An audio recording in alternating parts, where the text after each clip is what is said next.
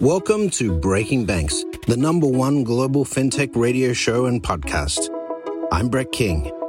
And I'm Jason Henricks. Every week since 2013, we explore the personalities, startups, innovators, and industry players driving disruption in financial services. From incumbents to unicorns, and from cutting-edge technology to the people using it to help create a more innovative, inclusive, and healthy financial future. I'm JP Nichols, and this is Breaking Banks.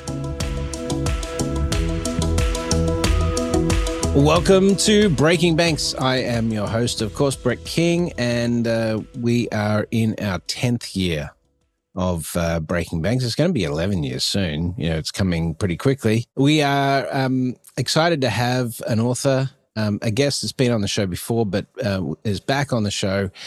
He's the author of a book called Attention Hacking, The Power of Social Media Selling in Insurance and Finance.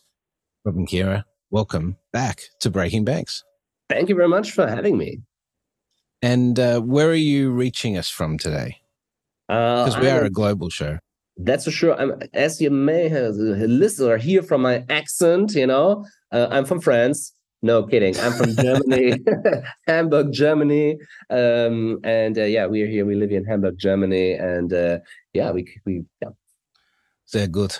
So I've been doing research for my new book, and Germany just hit the 50% mark, half the number of bank branches that they have this year compared with their peak, which was back in 2007, which was 40,000. So they're at 19,000 odd branches now. So this is a trend that we're seeing all across Europe and across the developed world, of course. But it's interesting to sort of look at how fintech, particularly in respect to digital acquisition, is really reshaping the way we think about banking.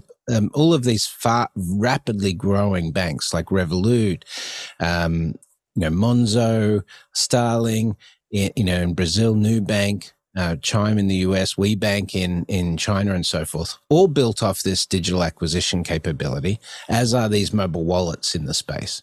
And so, you talk a lot about social media selling. Where does that come into the ability of these organizations to be so successful at digital onboarding compared with traditional players?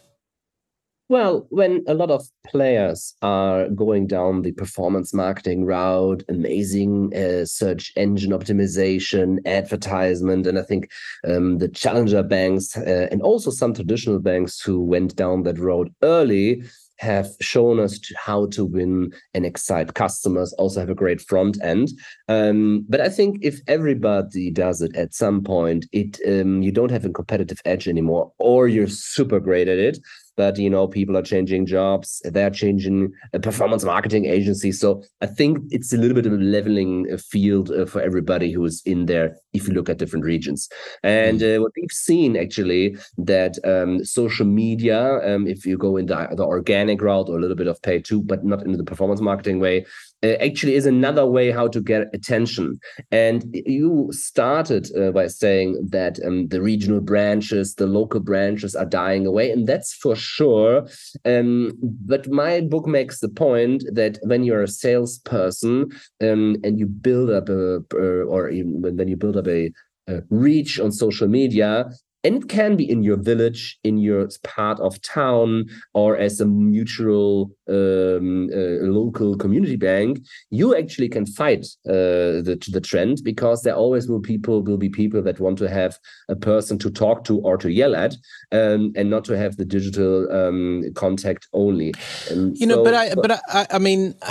I'm having this debate with my co-authors on the book, which, my book's coming out called Branch Today Gone Tomorrow, right? And I've been having this debate with the co-authors who say, often say this, but the reality is, I do think there's a generational shift here. I think like Ron Shevlin, who's a big commentator, as you know, in the US, he just wrote a Forbes article on this a few weeks ago saying Gen Ys and Gen Zs in particular, millennials to some extent, but Gen Zs and alphas in particular, they don't want to go to the branch. This is a big change from, if you look at other generations, that people will often say the reason they choose a specific bank is there's a branch near their home or their office for exactly that issue. If they have a problem, they've got someone to yell at. But increasingly, the approach the digital players are taking is they're designing out those moments. They're designing out the moments where you need to speak to a human. They're perfecting that service aspect in terms of design and its alignment with customers' needs. And then if you look at Nubank has the highest referral rate of any bank in Latin America, and they're the fastest growing. They're the largest by number of customers as well. So this is because they don't have branches. And, if you were to say that there is still, a component of that, I think what we're seeing is that, if you are going to have branches in the future, I think they have to be there to support digital. And I don't want to take over your segment on this because I want to talk about the book more. But I am curious as to why this sort of modality shift that now is becoming fairly clear around the world. This has happened in banking. More people now get a mobile wallet or sign up for a digital only bank account than they do traditional plays. 80% of new bank account openings in the West now are done digitally. But that hasn't happened in the same way with insurance. Yep. In insurance, is it because insurers have not had that pressure from insurtechs coming in and doing, a lot more direct selling, or is it the nature of the type of insurance sales that are happening? What do you think? Well, the book goes about insurance and banks, but let's talk about insurance. So why has that not happened yet in insurance? I think there's three reasons. Number one is we have not seen insurtech really eating away market share, as you have described in banking for new business or certain products line, for example, new accounts. We have not seen this in insurance happen, and we more have seen that insurtech is actually pivoting away from being an attacker to an enabler. A lot of companies have, built technology, have not won a customer, and now are providing this technology actually to incumbents. So that's one trend we've seen in insurance. Second, I think it's the complexity of the products. Why? Don't get me wrong, I think every insurance product can be sold online. So it's not the distribution that's complicated, but it's how to build it, regulatory requirements, and people don't understand it right away. If you're not a specialist to understand liability insurance, to understand a household insurance, and I think that's super difficult to understand that. So what we have seen is, and people are reluctant to change it, to change it for certain product lines. Car insurance, people change every year. Life insurance, long-term care insurance, not. So what I want to say is it's the complexity of the products that has saved the insurance industry a little bit. And also, it's a big pain to change a policy. If you want to apply for a new health insurance or a supplementary health insurance, you need to, open the last 10 years of your medical history. And I can't remember when I was in the hospital the last time. Was it before to the year 2000 or after? I don't know. And so I think that's also a big topic. So it's easier to change a bank account, have an automatic pull of all data from it. But we have not seen that. And number third, regulatory requirements. We have seen open banking, PSD2, which has really pushed, I think, open banking and all what this has to do with it. And we have not seen open insurance yet. So I think that's a little bit. Which, as you just pointed out, with medical data, for example, we need that sort of openness, to be shared amongst, insurers to be more competitive and things like that, so I think, let's get back to the book. You talk about integrating social media into sort of the financial services framework. When we look at the biggest brands in financial services, they still struggle with this. They still struggle with social media in terms of its role. I remember classically, I won't say which bank it was. I mean, if people that know me probably guess, but, a global, but based in Europe bank. And I infamously in 2010 went to meet the head of marketing. And the head of marketing, I asked them why they had banned Facebook in their premises. And, the answer was, well, we ban all social media because we want to define the conversation about our brand. We want to own that, and we don't want, and I'm like, so I just did a search on the brand name on Twitter at the time and showed him that the conversation is going on without you. You need to participate. This is the reason you need to participate. And if you're banning it internally for staff to use, then you've got no learning curve either. So, it wasn't that long ago that social media was really problematic for these brands. But who was doing really well at this stuff?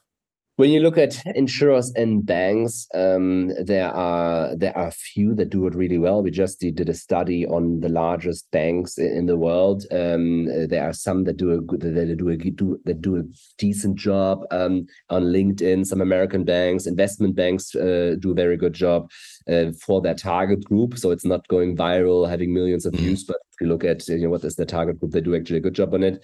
And you have some smaller and mid-sized companies that do a good job, but mostly driven by young or young-minded decision makers that it has nothing to do with age, has to do with mindset, that really say, oh, I really want to push this and understand what it actually means. But I see a shift. I see a shift also because of people have been working on the industry and said, guys, you really need to change something.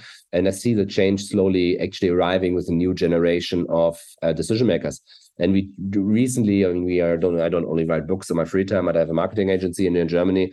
And what we just recently have a large pitch in actually providing digital service to a sales organization. Doesn't matter at this point, but what I want to say is the decision makers involved, the board, 50% young and young-minded, they're on LinkedIn, and others 50%, but making important decisions are not on the topic. And I think I think that has been a big factor that decision makers do not taste it themselves, and so that's a big point why it has not happened yet. But to be quite honest, even the big insurtech and fintech mostly suck at social media and content marketing, and I don't know why. But to be quite honest, I don't know why. Yeah, I can tell you back in the day, when we were doing Movin' in 2013 and 2014, it was fairly easy to differentiate. I remember just the fact that I would answer statements made by customers on social media. I would answer them directly, and they were they were amazed. Now, okay, we didn't. We had 250,000 or so customers at the time, right? In various guys. So it was manageable. I couldn't do it with 80 million like Nubank, obviously. But you're right. It's sort of about that culture. Do you think there's sort of a cultural reckoning taking place where you have to have a certain level of competency on social media as one of these players now? Totally, because there are some that do a good job, like ING Bank does an amazing job. If you look at banking over here in Europe, you have some non-banking companies where you would not expect it from, like, I don't know, the German Bahn, which is the German train company, government-owned. They do a great job. I think they have a great agency on their side. It's not us. Yeah, they have a great agency probably, or they're a very small team that's detached from the whole bureaucracy because they do really fun and crazy stuff. So shout out to them, or even government-owned other companies do a great job, which have a similar culture as banks have. And All right, cool. Well, the book is called Attention Hacking. So let's get specific. Give us some tricks of the trade. Give us some strategic insight here. Some techniques or tools that you recommend in the book that should be the go-to sort of stack for people trying to get this right. Okay, so of course there is a how-to manual in the book, but you need to buy it. Just kidding. I can share it anyway. So I think it's not about the channel. It's not about, you need to be good at LinkedIn. You need to be good at TikTok. It's about one thing. You need to be good at where your customer is. It sounds really crazy, but it applies to B2B salespeople, but it also applies to the branch manager. It applies to the insurance agent or in the marketing department. You need to be where the people are. And I think that in search engine advertisement, actually the new challenger banks have done a greater job at actually attacking incumbents there and are there in the social in the search engines where the customers are. You need to be there where the customer is, and that means don't fall in love with the channel. We are super strong in TikTok. I think it will have a run for a few more years, but now Instagram Threads is coming up, and you have some other social media platforms that are new. So always try out the new stuff, and when you see that it's going viral, that's Gary V's thing, right?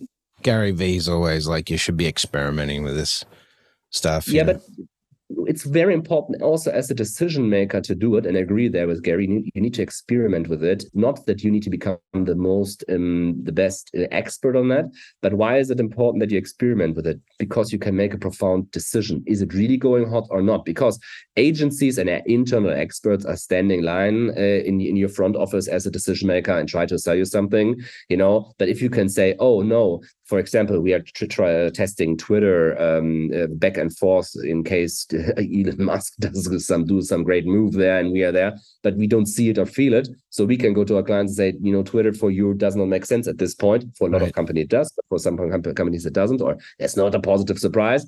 But, Instagram Threads, for example, is something just recently released a few days ago here in Germany. It can be a viable move, or WhatsApp channel. So it's always try it out. And as a decision maker, you need to do it in order to really make a profound decision. But when you have made one, then you can pass it on to internal or external experts. Why? Because you don't want to be a typical insurer. I can ask you a quick question, but when do you think the last German insurer proudly announced that he is also now on Facebook? When did that happen? Probably 3 months ago. Yeah, last year. Yeah. So, right. But I mean, think about it. What I know culturally in the whole organization, and it makes a press release. Yes, right. And nobody says, "Screen stop! Crazy. The emperor has no clothes on." Yeah. And I think it's a disaster, and it says a lot. And you need an organization actually where I have another example. For example, a small insurer in Germany, classical car insurer called OCC. They built up this internal and external competency. And when Clubhouse came along, these 2 days it was popular, they were on it. So it was really interesting to see that suddenly they could react. It didn't work out, but hey, they're now the biggest TikTok channel. A few months later, they went on TikTok full scale. So I think that shows you can win a lot with being early and going on. But again, if you're a large organization, as a decision maker, try it out yourself in order to make a profound decision, and then you can pass it on. And to be quite honest, we're talking about non-existing budgets. And even as a multi-billion-dollar bank, it's still the same problem in digital generally, right? There's lack of budget. No, I would say comparative to other parts of the business.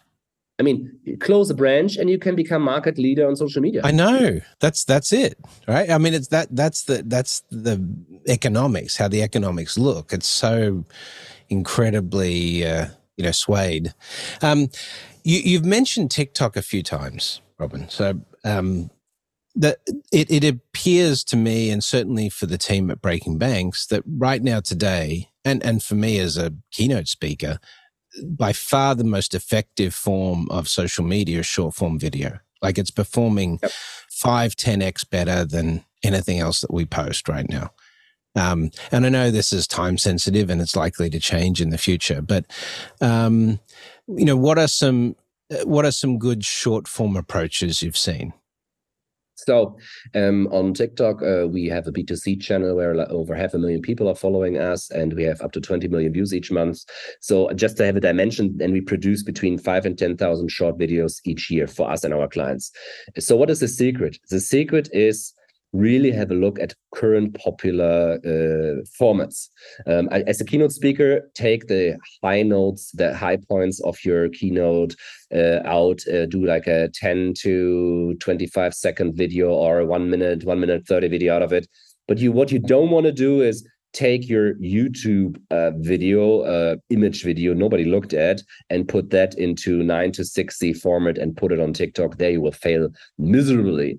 It's really, you need to, banks and insurers to do it and then say, oh, you see, social media doesn't work. The image video, nobody watched it already, is not going viral.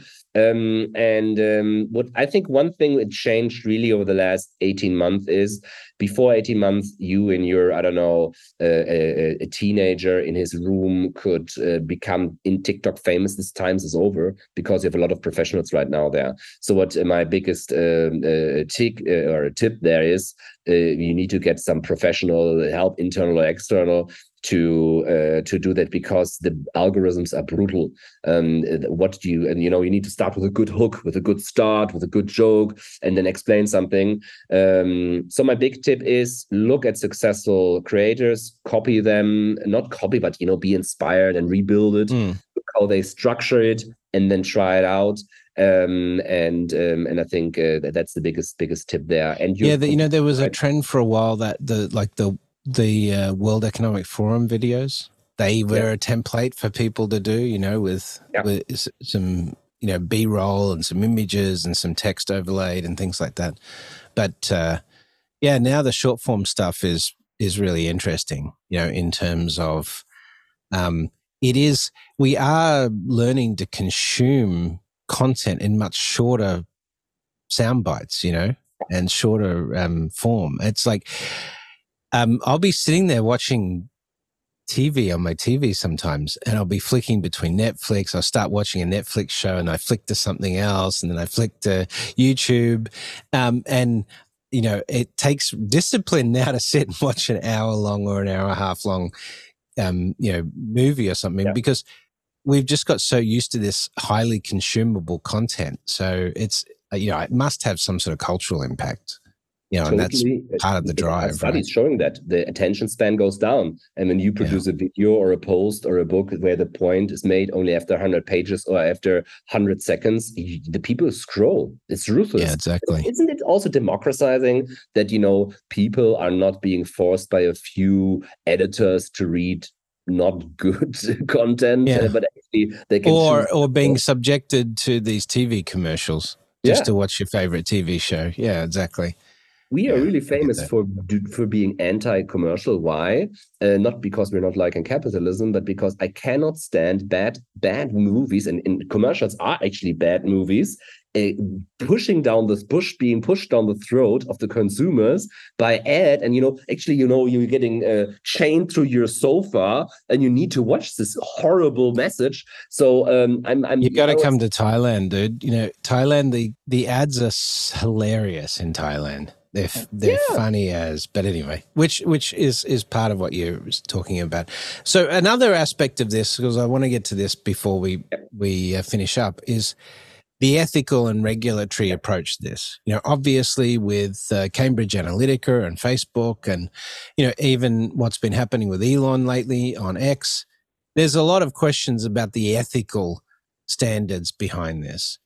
So, but you often also see that these really aggressive marketing techniques, particularly for things like mobile gaming and stuff like that, they do have a measure of success. TikTok itself, in terms of its growth, came from some pretty clever marketing, you could argue. So where do you sit in terms of where you think that those sort of ethical standards are going to go for this space? Well, I'm old school. You have in Central Europe also a whole community of coaches and consultants and rip-off artists and scam artists. I always urge companies, banks, and insurers to play long game. But the funny thing is, most of them do. Yeah. So my argument is, it's a little bit like when you get rich. When you get rich, you reveal your true character. It's the same when you have a powerful tool as social media. You reveal your true character. And as a company or individual, I only can urge people to be the nice person you are, also to your neighbor in the street. So I think also I don't condemn platforms because they just multiply the effect and the kindness or the opposite of the people. So our philosophy, or my philosophy, is also, I didn't write it actually explicitly in the book. I may do it for the next for the next one, to say you need to be kind and nice and honest and old school. And I think there is a new way of old school in a way in a world that's super fast changing. One funny thing, I'm not sure how you feel about it, but yes, I see a lot of digital business, and there's e-commerce, there are online platforms, online accounts. I totally get this, but a lot of business is still being done between humans, especially in the B2B space. So I strongly believe also still in the human touch and in the long game. Yeah. Well, I do think there's going to be sort of a reckoning for the corporate world, in that, as climate change and AI technology based on employment and so forth, as this kicks in, if you really don't have your, I's dotted and your T's crossed in terms of your social responsibility, then, you're going to be seen as a bad actor, So I do think that there's going to have to be a fairly significant change to the way corporations are integrated into the world, into society in terms of benefit. I think that that's a cultural shift that's probably likely to occur. Not everyone agrees with me on that. Some think the corpos will take over, like the cyberpunk world. But anyway, look, we've run out of time, Doc, but I will just ask you to tell us, first of all, for those that are listening, the book is Attention Hacking, The Power of Social Media Selling in Insurance and Finance. But Robin, where can people find out more information about the book and about yourself if they're interested in this topic? And so where they can watch you? So watch me. Don't go on TikTok because it's crazy, and it's a B2C channel, and thank God it's in German. The book you can actually find on Amazon, and it's not we don't make a lot of money from it, so it's really about spreading the word to salespeople around the world, how to use it, and people in marketing and insurance and banks. If you want to contact me, drop me a note on LinkedIn, or go to our homepage, digitalscouting.de, or say hi at one of the next conferences I might attend. I'm looking forward to you and giving you a high five, and maybe if COVID is finally over, also a hug. Yeah, absolutely. Would be great, dude. I don't know when I'll next be in Hamburg, but I do get to Germany now and again. So absolutely. Very good to see you. Thanks for dropping by. Thank you very much for your time and giving me the opportunity. This show is brought to you by Alloy Labs. As much as we love talking on the show, we believe that action is more valuable than talk. Alloy Labs is the industry leader in helping fearless bankers drive exponential growth through collaboration, exclusive partnerships, and powerful network effects that give them an unfair advantage. Learn more at alloylabs.com. Alloy Labs, banking unbound. That's it for another week of the world's #1 fintech podcast and radio show, Breaking Banks. This episode was produced by our US-based production team, including producer Lisbeth Severance, audio engineer Kevin Hersham, with social media support from Carlo Navarra and Sylvie Johnson. If you like this episode, don't forget to tweet it out or post it on your favorite social media, or leave us a 5-star review on iTunes, Google Podcasts, Facebook, or wherever it is that you listen to our show. Those actions help other people find our podcast, and in return, that helps us build an audience that can be supported by sponsorship so we can continue to provide you with our award-winning content every week. Thanks again for joining us. We'll see you on Breaking Banks next week.